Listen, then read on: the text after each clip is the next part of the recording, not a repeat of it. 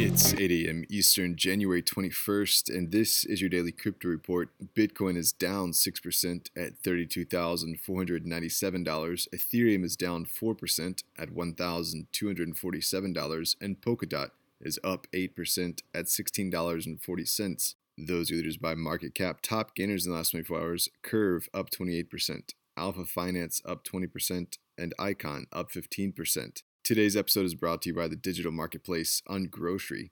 If you've ever thought about who your food comes from, Ungrocery is the place to shop.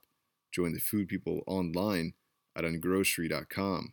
Like an infection that just won't go away, crypto's loony step-uncle Craig Wright is back in the news, this time on the back of legal notices sent to two websites to take down the Bitcoin white paper.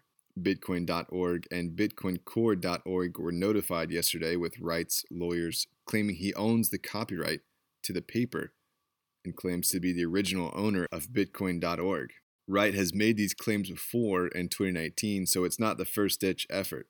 A Bitcoin contributor who goes by the pseudonym Cobra said that BitcoinCore.org developers did remove the white paper because they were being threatened by the lawyers, but that Bitcoin.org is refusing because the claims are meritless. The Bitcoin white paper was, of course, initially published in 2008 by Satoshi Nakamoto on a mailing list for those interested in cryptography.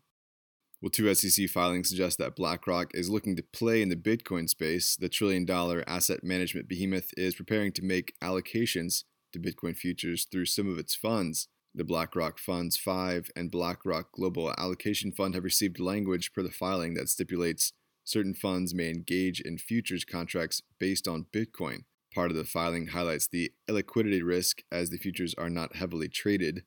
The group also stipulated that the only Bitcoin futures in which the funds may invest are cash-settled Bitcoin futures traded on commodity exchanges registered with the CFTC.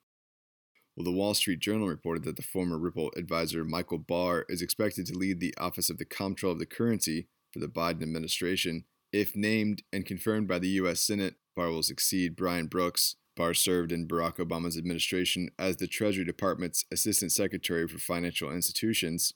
Barr was a member of Ripple's advisory board in 2015.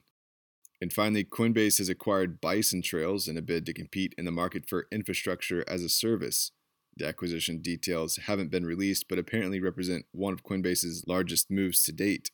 Coinbase has previously injected capital into the startup in November of 2019, and Coinbase already uses Bison Trails to back their Coinbase staking services. Coinbase is working to make it easier for next-generation innovators to spin up blockchain and crypto services in a bid to become crypto's Amazon Web Services.